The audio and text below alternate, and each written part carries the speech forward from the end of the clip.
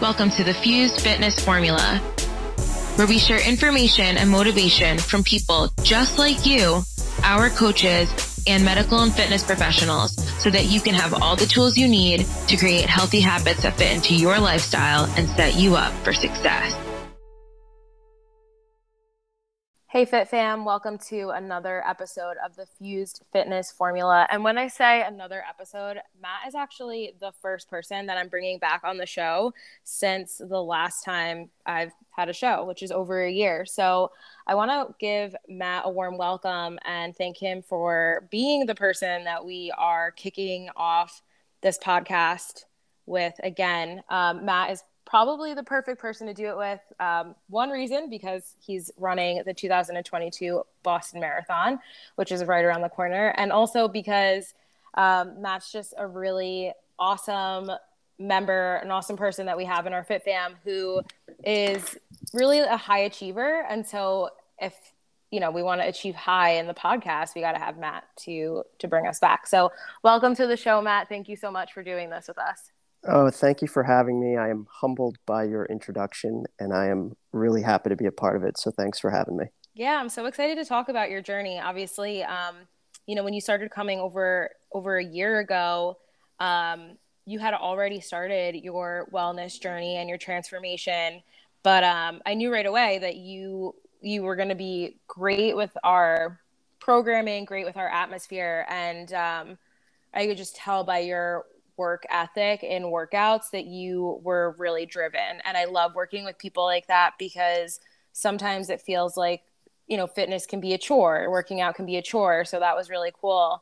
I want people to know more about your backstory because it's really been, probably like a year and a half that you really made the commitment to make a change. And you've had such an amazing transformation in such a short period of time. Yeah, thank you. When I joined Fused Fit, I had already lost quite a bit of weight through the start of 2020 when I had resolved to myself that I was going to try and get in shape. And this was before the pandemic. It was kind of the cliche New Year's resolution where, I'll drop 20 or 30 pounds and I'm going to do that through a number of different strategies. And one of them was intermittent fasting.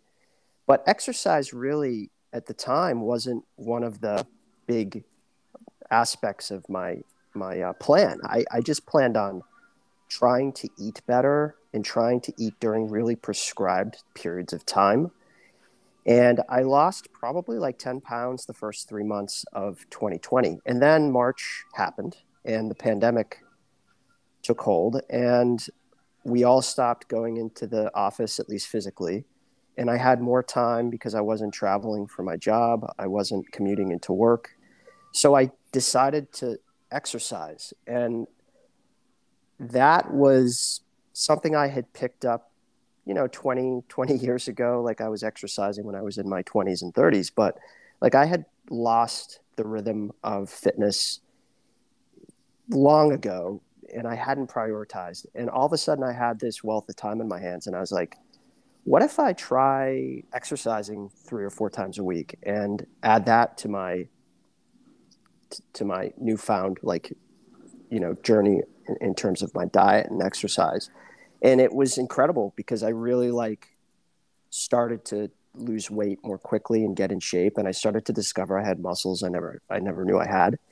And then all of a sudden, I wanted a new challenge come the fall of 2020. And that's where I was like, you know what? Let me see if there's a gym that would work for me that had like a smaller, more intimate way of approaching training sessions, because I really wasn't all that interested in going to a big gym with having to come up with my own routine because I had been doing virtual workouts for so long. So that's where I discovered you and the Fused Fit family. And it fit really perfect for me because I was able to come a couple times a week in a smaller group in an intimate environment and add to my routine, which I had already started, during the pandemic. So it was a good fit for me. Yeah, no, it was perfect with what you were doing at the time. A lot of like high intensity workouts, which is great to help you reach your goals, and then balancing it out with more of the functional and strength training approach that we do.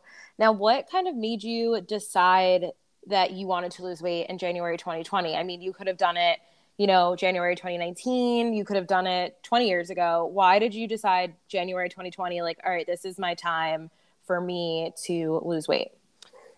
Well, I had already been put on cholesterol medicine, blood pressure medicine. My doctor had already spent a disproportionate amount of time lecturing me about the state of my health and telling me I needed to make a lifestyle change. But the thing that really, and this was over the course of 3 or 4 years, where I started, next thing you knew, I was on medications that I never thought I would be on. And I was undergoing some tests for some issues I was having with my vocal cords. Um, I actually had a frozen vocal cord, which is really scary because they had no clue what created this issue. And it was really hard for me to talk and project my voice. It was a real issue for me in meetings. And in 2018, I started to go to a specialist to figure out what the heck was happening with my voice. And during that period of time, long story short, they did like an MRI in my neck, and they discovered that I had a partial blockage in my carotid artery due Wow. to due to cholesterol buildup. So I was already aware of the fact that I had an issue with my lifestyle. Like I was making bad decisions with respect to eating and not exercising. But now I like could see the fact that like this was real. Like this was the main artery to my heart, and to my brain. And I was like in need of change. So that's what really motivated me in 2019 to like hit the ground running in 2020. No pun intended, but that's honestly crazy. I don't think I knew that. I mean, and even when we did the fundraiser for the marathon, um, you did mention that you were on cholesterol meds and you mentioned that you have a health scare, but I didn't realize that that's what it was. That's a wake up call right there. It was a wake up call, and my doctor, like I could tell there was a difference between the annual scoldings I would get and the discussion she was having with me after these test results came back. And this was more like it's time for you to like change your lifestyle, because the next thing is an invasive maneuver to ensure that there's not a blockage or a stroke. You don't become a stroke risk. And this is like a blessing in disguise, because I would have gone how many more years before this was completely not related to anything having to do with my carotid artery. It just happened to be what they saw in the scan. And I just got lucky. And I think that's what happens with a lot of these procedures is they discover something else and it's not even what they're looking for primarily. So for me, that was, like I said, it was a gift because I was able to take that and finally make change. But it took me a long time to get there. I mean, people see me now in the environment, like when we're working out, and they're like, oh, this just must be like who you are. And I'm like, no, like 2 years ago, I wasn't like this at all. Like, Hmm. this is totally not what I was about. I just capitalized on the momentum I got through working out to make change and keep it going.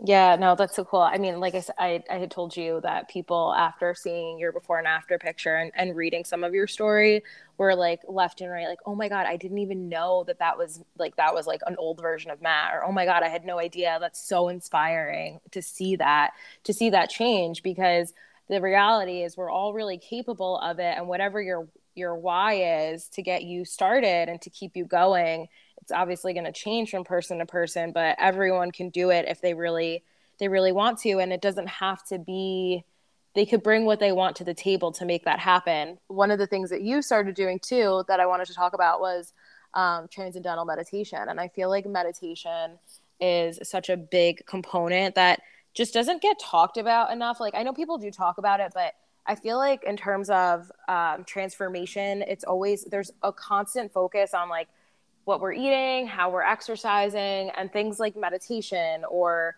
just recovery modalities. Like, I know that you're big into getting massages or doing something like cryo, whatever it is. Like, just taking care of your body outside of just eating right and also fitness. Can you tell me a little bit more about why you decided? Well, actually, can you tell me about what transcendental or TM, transcendental meditation is, and why you decided to do it?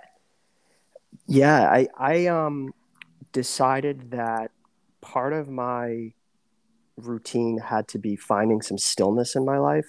I am wired all the time, and it's just part of my personality to always be moving or be thinking about my next move. So I'm either mentally in movement or physically in movement. And I find that I have a very hard time living in the present. And my mind is either thinking about what needs to be done or thinking about what I didn't do uh, in the past that I should have done instead of being in the present. And I had done a lot of research on transcendental meditation and I had heard some wonderful things about it. So, as part of this reboot, this 2020 reboot, myself spiritually and physically and emotionally, I decided to take a class in Manhattan, a TM class, and this was just before the pandemic, so we were able to do it in person. And I loved the simplicity of it. I still love the simplicity of it. It's 20 minutes twice a day. Just find a nice, easy seat, sit down quietly, and repeat your mantra. And that's it. You can do it on the train. You can do it at home. And you could do it in the office if you could find a quiet space. It really doesn't require anything elaborate or a setting, on the beach by the ocean. You can do it anywhere. It's very practical. And for me, that was important. Practicality was important. 20 minutes twice a day, I wasn't always going to be in a position to find the perfect scenario where I could meditate. I didn't want an excuse not to do it. And I think TM allows for that kind of simplicity in terms of its practice. And for me, it just allowed me to find some stillness in the course of my day. And I always tell people, like, some days I have deeper meditations than others, but I try not to look at them subjectively and judge the quality of my meditation. Did I sit down? Did I do it twice a day? If the answer is yes, then it was a success. Does it mean every day I find some deep spiritual moment? Maybe not, because sometimes I cannot shut my brain off. Right. Just some days it's very difficult for me. But that's not the point. The point isn't to sit here and judge whether or not the quality of my meditation is wonderful. The point is I found that stillness in my day that I wouldn't have otherwise found. And for me, it's been really, really groundbreaking. That's awesome, Matt. So I did it too. So I think we've talked about this before. When I say I did it, there you have to go to a class and learn about it, learn your specific mantra. And I love what you said about being subjective because I found myself judging the quality of my meditations at one point. Like in the beginning, I was getting into a very deep state. I would wake up from doing the full on meditation feeling like I slept the entire night. Like it was very moving. And like I just knew I was in I don't know, maybe you can call it a different dimension, but I was not in my body anymore. And then like, the more frequently I did it, I was getting into that state less and less. And then I kind of honestly just like left the practice, which is fine. I don't think that, you need to stick to any one thing. You just need to find what works for you at any given point in time. I think it's really good for someone like you. And this is my opinion. I'm just giving you my opinion. I think it's like it's very It's never stopped you structured. So before, like Alina. no, it has not. So and it won't in the future. So it's very structured, and I feel like that's really good for you to have that. Like you said, 20 minutes in the morning, 20 minutes in the evening, and I could see that like knowing that you have that as someone who is really. I feel like you work well with structure and with like knowing you have this task to do, I imagine. And so like that's probably a really good fit for you. Yeah, there's no doubt I'm a creature of routine, and one of my strengths is discipline. I'm disciplined, and I think that's part of the reason I was able to. Once I bear down on something and commit to it, I'm going to do it. It just can take me a while to get there, Yeah. but once I'm going to do it, I'll do it, and I'll do it. More often than not, I'll do it well.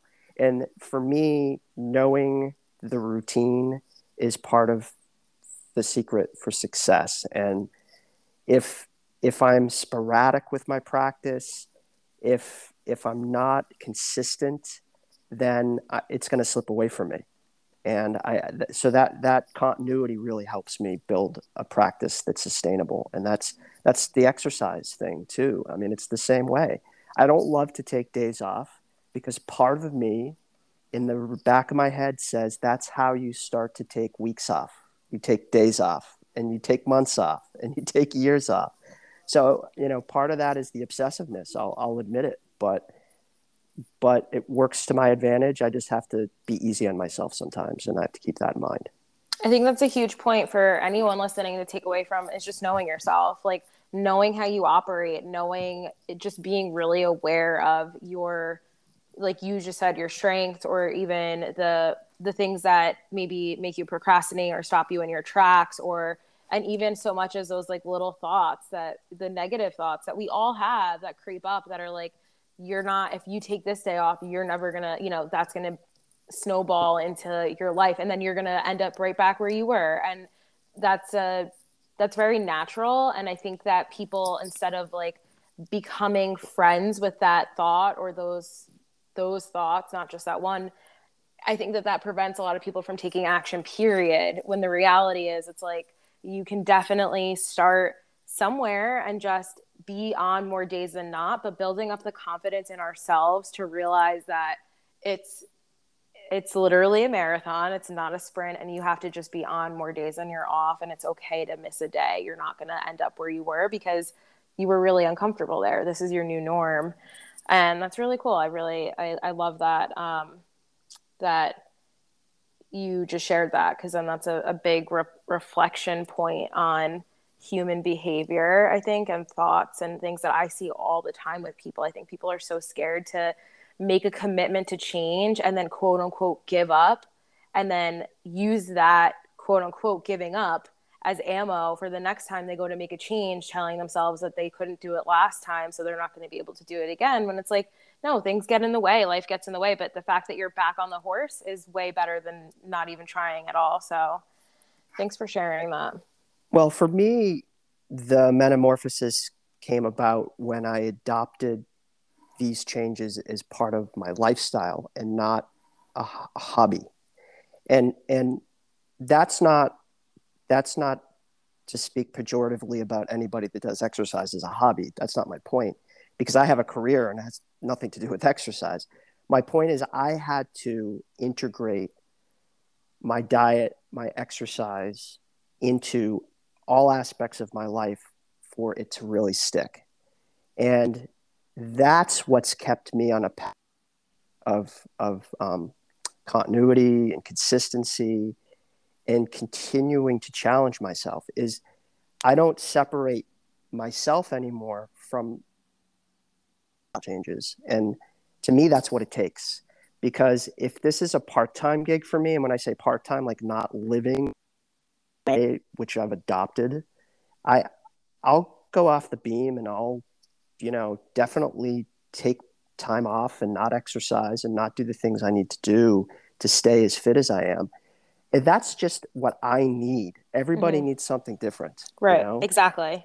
And I discovered the first groundbreaking discovery for me was when I gave up alcohol in 2014. So I'm been sober for 8 years. And that was the binary change in my life, that like, there isn't I drink or I don't, there's I drink or I don't drink. There isn't I drink a little, or there isn't I drink every once in a while. There's I don't drink, period. For me, that's the type of, for alcohol and any substance, I needed to make the decision for myself 8 years ago that it was just going to be part of my life and I was going to embrace it. And it took me like 6 years to figure out the same thing with exercise, but it's absolutely the same formula. Like, there's no, like, this is going to be part of who I am and part of the foundation of my life. And I'm so glad I made that decision, because it complements my sobriety so well.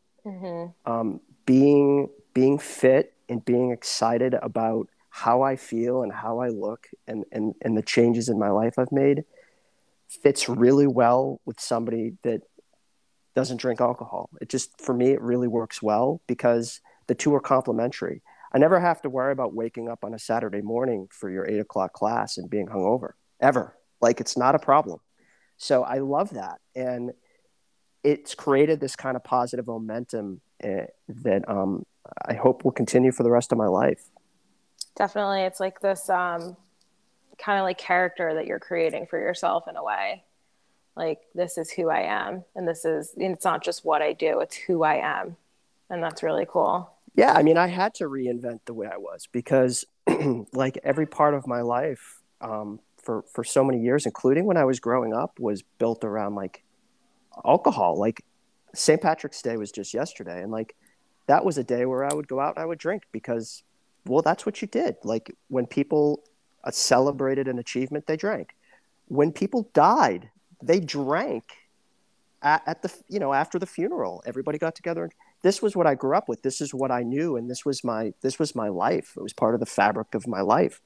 And at some point, when I realized that I had to detach myself from that, I needed to figure out a different way to like create positive energy. And it took me a few years, but finally it was kind of exercise that allowed me to tap into that like other side of my personality that I really hadn't explored before. So this is all part of a journey that really did start 8 years ago. It just took me a while to incorporate fitness and spirituality in the form of meditation and things like that into my routine, but I'm glad I got there.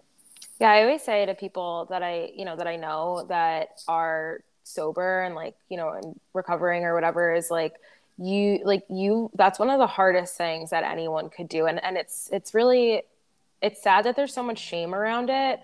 Like, if you're making that choice for whatever drove you to make that choice, but it's literally one of the hardest things you can do because at a certain point, your physiology is dependent on an outside substance. And for you mentally to say no more, whatever it takes you to get there, and not just say no more one time, but every single day or every single time something comes up where you're going back to that old, like you said, it's a part of a pattern. To say no to that, it's not easy. So that's one of the hardest things you could do. Did you find that deciding to stop drinking was harder for you or easier than starting to incorporate more wellness into your life? Stopping um, drinking was the hardest thing I've done in my life, period. Because virtually every social circle I had created with alcohol is a big component of it. That's not to say my friends were only my friends when I was drinking, but all of the social aspects, or virtually all of the social aspects of our um, time together were spent drinking. It doesn't mean we were getting drunk every time, but we were drinking. And the same with work. Like, when I would go to a social engagement, or I was out at a conference, or I was on a plane in business class flying overseas for 12 hours, I would drink. And to have to make the decision to no longer do that was a strain on so many aspects of my life. I had to totally reinvent the way I saw myself and the way I interacted with others in the social setting, in a business context. And it was supremely uncomfortable. And it took me back to the days before I drank. Like, I felt like I was a teenager again. Like, how do I interact with people without a drink in my hand? Wow. It was a really, and people that have been through this, whether it's removing drugs or alcohol from their life, will have similar stories. It really does require kind of a different way in which you view the world and social situations. And eventually you get there. The question is, do you have the support system in place to stay sober long enough to get the momentum to keep it sustainable? Because that's what's hard, and luckily I'm blessed to be sober 8 years, but some people never get there, and it's hard. It's a very, very hard thing. It's so much harder than incorporating fitness. Fitness was like the cherry on top of the sundae. Like I just said earlier, like physiologically, but you're so right. Like thinking about, I'm trying to literally like fathom this experience and what that's like. And like, luckily not a lot of my friends engage in that. I mean, I used to, and they used to, a lot, but I can't imagine, like, like you said, you're literally recreating yourself, and you're doing it in a way that's like I'm just imagining like being a kid playing sports and like being that last kid that's picked. Like, you don't know, you're like nervous to see, like, will people still like me if I'm not this person that I am when I'm drinking? And like, that's enough to make somebody want to drink right there. But that's awesome that you 8 years strong. Good for you, Matt. Yeah, it's funny because the first few years, I think my friends were waiting for me to come back in the fold as the guy that drank again. It took them a while to realize that's not happening. And I used to feel like I was at my own funeral. They used to tell stories about when I would drink and, all the fun we would have together. And I'd be like, yeah, I know, but there was a lot of bad things that happened too that you may or may not have witnessed as part of that whole like journey that I had with substances. So for me, like it was literally every time I would see a close group of friends, like we were mourning the person that used to drink. So that made it hard. Now, of course, like I've got all kinds of memories of me sober with my friends over the last many years, which is great. But it took a while to get over that hump. Like you literally have to reinvent who you are to a certain extent, or at least dig deep and find that person that's in there. So it's quite an experience, and it's one that I really like helping other recovering alcoholics with, because I think it takes one to know one, and that's a life experience not everybody can relate to. For sure. No, and people probably need someone like that, need someone like you to, like you said, your support system is everything. And having an impact on somebody in that way with something that has such a gripe over you is really incredible. So, I mean, yeah, thank you for sharing that. Like I said earlier as well, I think that there's so much shame around, alcoholism and substance abuse, and it's a shame that there's shame around it, because it could happen to anybody, like it really could. And there's like a stigma around it, and it makes me as like somebody who, I don't know, it's kind of sad, and not to say like, I don't know. I think the place that I'm coming from, but not anyone who's listening would know that. I just think it's unfortunate, because I think that there's so much to learn from people who went through that experience or who are going through that experience. So I think as a society, though, we've come a long way in terms of grappling with that, um, both in terms of mental health and addiction. Like we're in a better place than we were 10 years ago. And I think, yes, it still can be stigmatized. And yes, it's still definitely difficult to talk about in certain contexts. But I think it's becoming more acceptable to share your vulnerability with other people, because it's it's just becoming more widespread, the fact that people are willing to talk about it. And I think that's a great thing, because there's so many people out there that have a problem that are ashamed and not willing to talk about it and not able to talk about it. So the more freely we're able to share, I think the more likely it is that somebody that can identify will step up and say, you know what, I totally get that story and I totally have a problem and need help.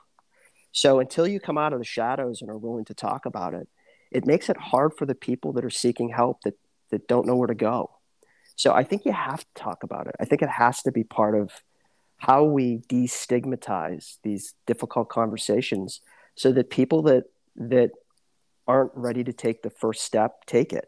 yeah, Otherwise, it's difficult. yeah, just normalizing it, right? Like normalizing it, the behavior, the pattern. It's like, whatever your why is, it doesn't have to be the same, like what brought you to this point, but what you're experiencing is normal to some, like to some, and to others, like something else is normal. And so like anything that we're kind of experiencing, just normalizing it and doing that through speaking about it and your so spot on. I think that we're living in a world right now that we're able to do that more without as many stigmas. So that's good. Yeah, absolutely. I mean, there's so much more empathy for people that are challenged with addiction, and of any kind. And I just think hopefully that path continues. Hopefully that awareness continues. And that's part of what I part of my journey is to help other alcoholics cope with this disease, and I want that to be part of my life journey as well. Just like I think I can help people find some inspiration through fitness and through my journey there. I mean, these are all positive things that are making me a stronger human being. And I think there's hopefully some inspiration in there for other people. Yeah, I mean, if you want to impact more people, Matt, you have to post more on social media. You know that, right? No, I'm kidding. But you you do. I'm not sure. I'm not sure it's entirely incorrect, because that's at scale the way you reach the most people. It's just, you got to talk about yourself, and that's not easy. It's not easy. It's definitely not easy. It's taken me years to do, and I still get uncomfortable. And I don't believe that social media is the only way. I'm just pulling your leg because I know from our conversations, obviously, and talks around the marathon that you're running, like how you said it's made you uncomfortable. So, and it is uncomfortable. It's uncomfortable to talk about yourself on a platform. It's like, because you're not actually talking to people. They're either like seeing what you're sharing. So it's like, it's not conversational so much as it is like here, like matter of fact, and then like people interacting with it if it resonates with them. So, Well, it's two things in my case. It's one, I always kid, like, nobody really cares like how much you run. I mean, who only another marathoner or runner cares about how much you run. So not only do I have to talk about something that a lot of people just don't care about, but I have to ask them to donate money too for the cause which I'm running, the Cam Neely Foundation. And for me, like, both of those things make me uncomfortable. But I've realized through this process the last few months that some people are really inspired by the fact I'm running a marathon for charity. Like, instead of, I took such a negative mental approach entering this whole process. It was like, I'm just going to talk about myself. People will be annoyed. They're going to mute my posts. They're going to be like, here he comes again asking for money. Doesn't he know it's a global pandemic, and that, like, why would we give to a charity? But what I found is that there's a certain subgroup that are inspired by it. And they're inspired to get in shape, and they're inspired to maybe run their own 5K or 10K or half marathon. Like, I'm hearing this from people who are my friends and relatives, like, asking me for advice. Like, how did you start running again? Or what do you recommend if I want to go from a couch to a 5K? And that's when I realized, like, hey, maybe the social media thing isn't all bad. Like, that's a story I wouldn't have gotten out without it. And it's allowed me to do it. Now, is it uncomfortable? And are there people that have muted my posts? Absolutely there is. But, like, that's part of how it works. Like, for every 2 or 3 people that are really compelled by your story, sure, there may be 1 or 2 that aren't. But what about those 2 or 3 that you wouldn't have reached? So I'm trying to, like, change my frame of mind on this and embrace it a little bit more, because I don't have a choice, but because also I think I've seen some positive interactions come out of it, and that's exciting. that is cool. So, I mean, anything that makes us uncomfortable usually makes us grow. So, that's great because, like you said, those 2 or 3 people that you did inspire, and who knows what impact that could have on their lives. It's the ripple effect ultimately. Then they start running and they start feeling better, and then they start treating their loved ones better, or they start running and they start feeling better and their health gets better. Like, whatever it is, it's always like nice to know, even if it's 2 people or 3 people, it's 2 or 3 people that you wouldn't have helped without putting yourself out there. Yeah, it's wonderful. And it makes me feel good, because it's not something, without the charitable aspect of it, there's no way I would be on social media talking about my marathon journey. I just wouldn't be. And it was the charitable aspect started for me kind of as a means to run the marathon, because to run Boston, you either have to qualify or you have to get a bib through through a charity. And I obviously didn't qualify. I didn't try to qualify. And I ran through the Cam Neely Foundation. They took me on as one of their ambassadors to get the bib.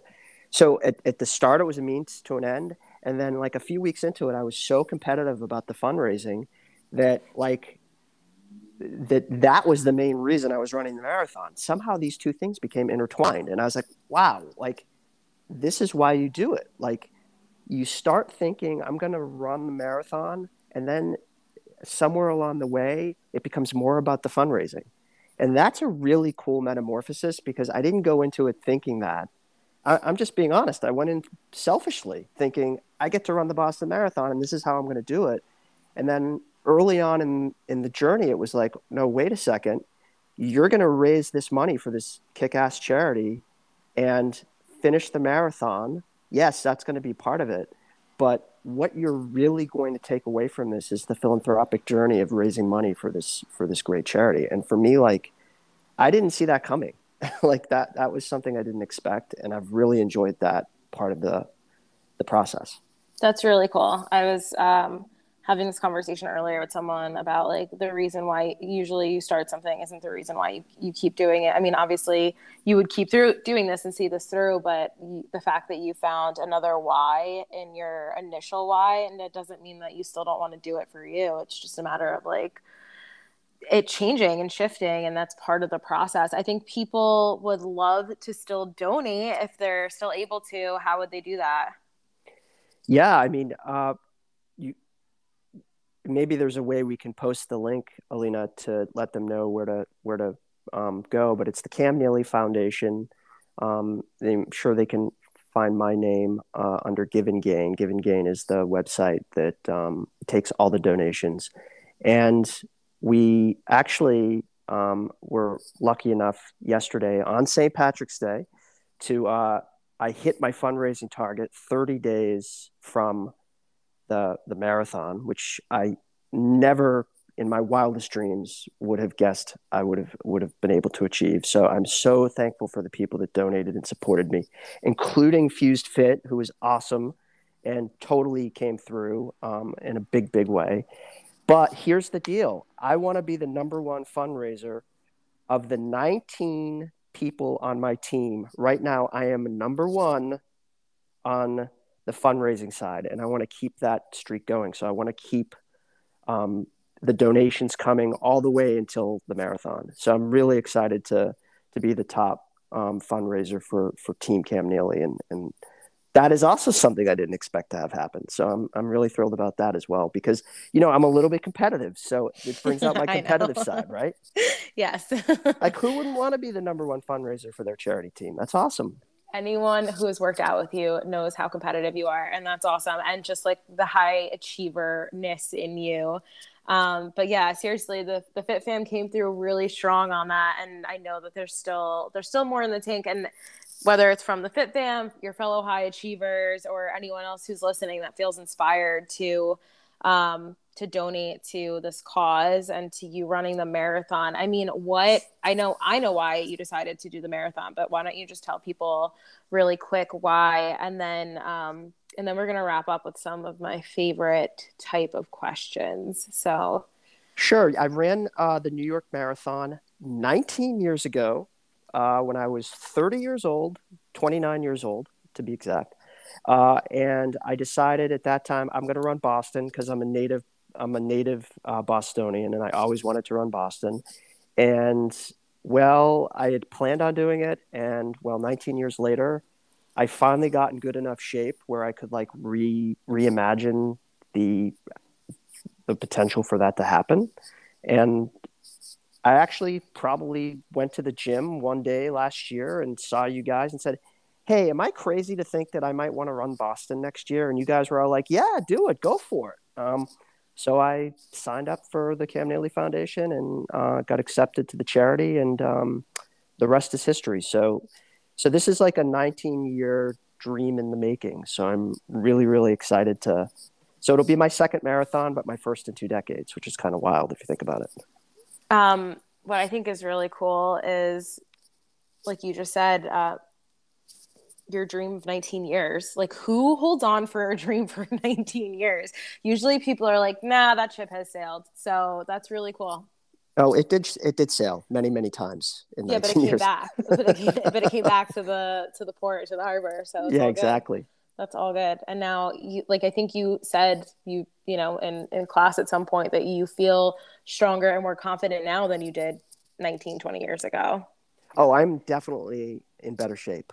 And I, I, I tell this to my kids as well, that like I'm in better shape now than I was when I was in my 20s and 30s. And it's not that at some point during that time frame I wasn't in shape. It's just I think I've adopted a much more well-rounded routine. I think I just used to run or maybe do the elliptical trainer, so it was really cardio heavy. But with your help and the help of, you know, Fused Fit, I've been able to integrate a lot more weight training into it. So I think I'm just more well-rounded now. I'm going to have to go back to some of that after I complete the marathon because I'm really specializing in running these days for obvious reasons. But that's okay because that's what it takes to do 26.2 miles. But I think that that's the biggest difference between me now and 2 decades ago was that I'm just continually trying new things to challenge myself physically.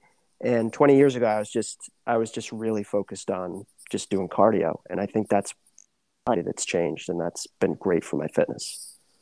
If you didn't plug us, I would have plugged us for us. So thanks for thanks for the plug. Oh, it came so naturally. No, it did. I'm glad, because I would have been like, well, the main difference, Matt, is us. Like, Fuse Fitness is the main difference. But no, it's great that you decided to make a change. Period. With the Zoom classes in the beginning of the pandemic, or when everything shut down, and now you're just seeing such a difference in yourself, and that's what it takes. I tell people all the time, like, try different things. Try different workouts, see what you like, and see what's going to get you the results that you want, because it's not always the same answer for all of those goals. So, all right, last three questions I want to ask you. They're like icebreaker-esque questions. I love a good icebreaker. So, first question is, what has been your biggest accomplishment since joining Fused? Good question. I think my biggest accomplishment was making it through your birthday hit workout. Yeah. The 30 years, 30 exercises, 30 reps of 30 exercises, I believe, if I'm not mistaken. Yep. And I tell you what, I was at the peak of my powers that day. I felt really good to the point where you were like bringing over heavier kettlebells and putting them next to me so that I'd be more challenged. But in all sincerity, Truth. that was awesome. I like totally enjoyed that. I also totally enjoyed watching everybody around me doing it. Like it was just a great way to celebrate your birthday. So you're just gonna have to do that like every year. I was thinking about that literally earlier, maybe today or like earlier this week, where I was like, I think I'm going to have to do that like every year now. And then for your next big birthday, we're going to have to do that too. Like, that's a given. Like, when you hit the next Big decade, we birthday. have to do that. Yeah. Big, Yeah. but is that code for 50? You're trying to be kind to me, I think. I know. I don't know why. What came over me? Your story was so moving. I'm trying to be nice right now. Yeah. No, that was so good. We all kind of like suffered a little bit together that day, so that was nice. The next question is, what is your favorite song to work out to? Oh, that is a great question. Right now, I'm like running 40 miles a week. So if you do the math on that, that's like a lot of time alone, and that's a lot of time with music. And I need like upbeat music to motivate me when I'm running like 3 or 4 hours literally at a time because I'm like really doing some of the longest runs of my training now, like 18 miles, 20 miles.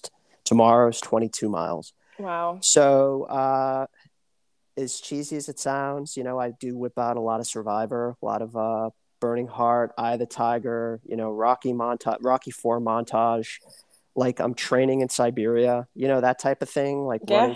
running through the snow, because literally that's what I've been doing for the last 3 months.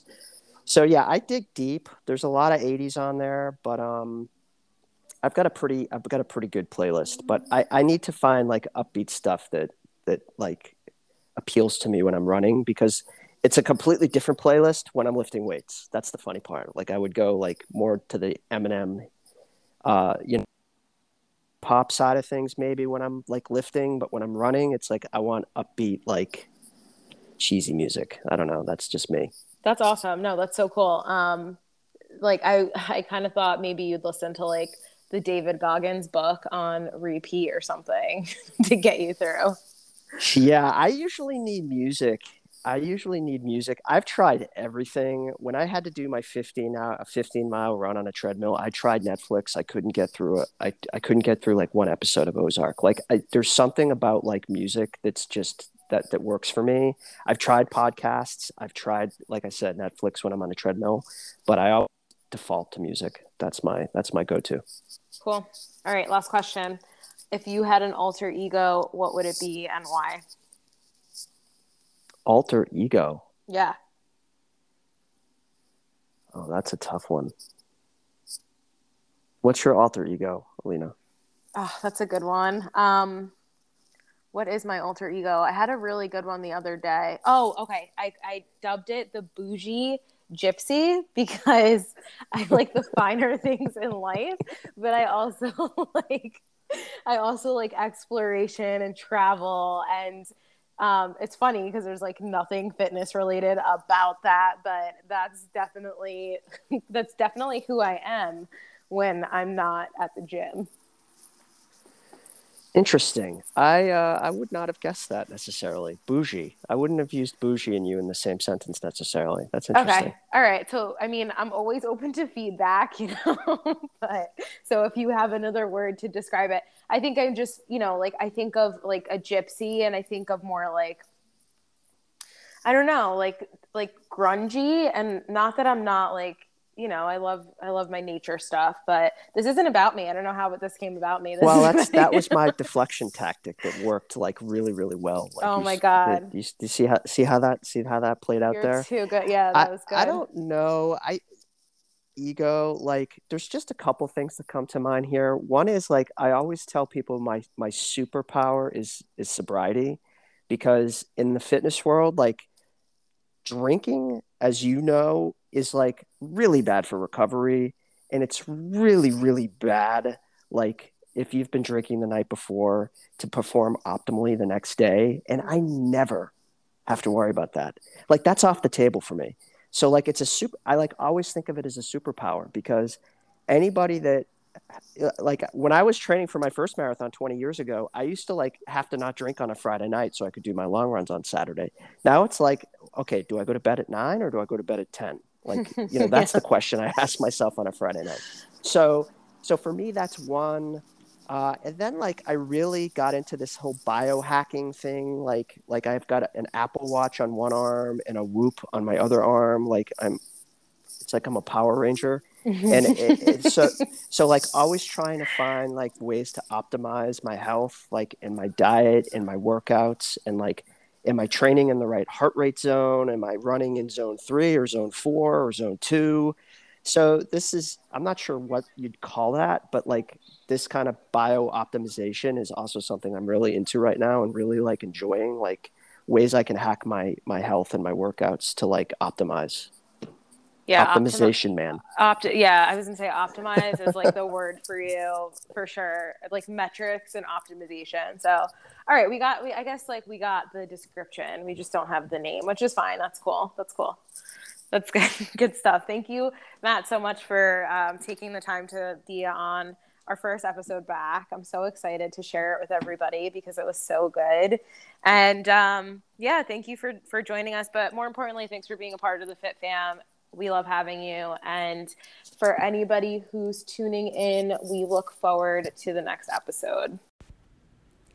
Hey Fit Fam, thank you so much for tuning into this episode of the Fused Fitness Formula. If you're looking to start making a lifestyle transformation, you can talk to one of the trainers here at Fused Fitness. you can go to our website, www.fusedfitness.com/trainer talk. And we will reach out to you once you fill out one of those forms just to learn a little bit more about you, your current habits, your current lifestyle, and what your goals are to provide some basic insight on how you can start making changes today. Again, that's www.fusedfit.com/trainer talk to start making some really awesome changes.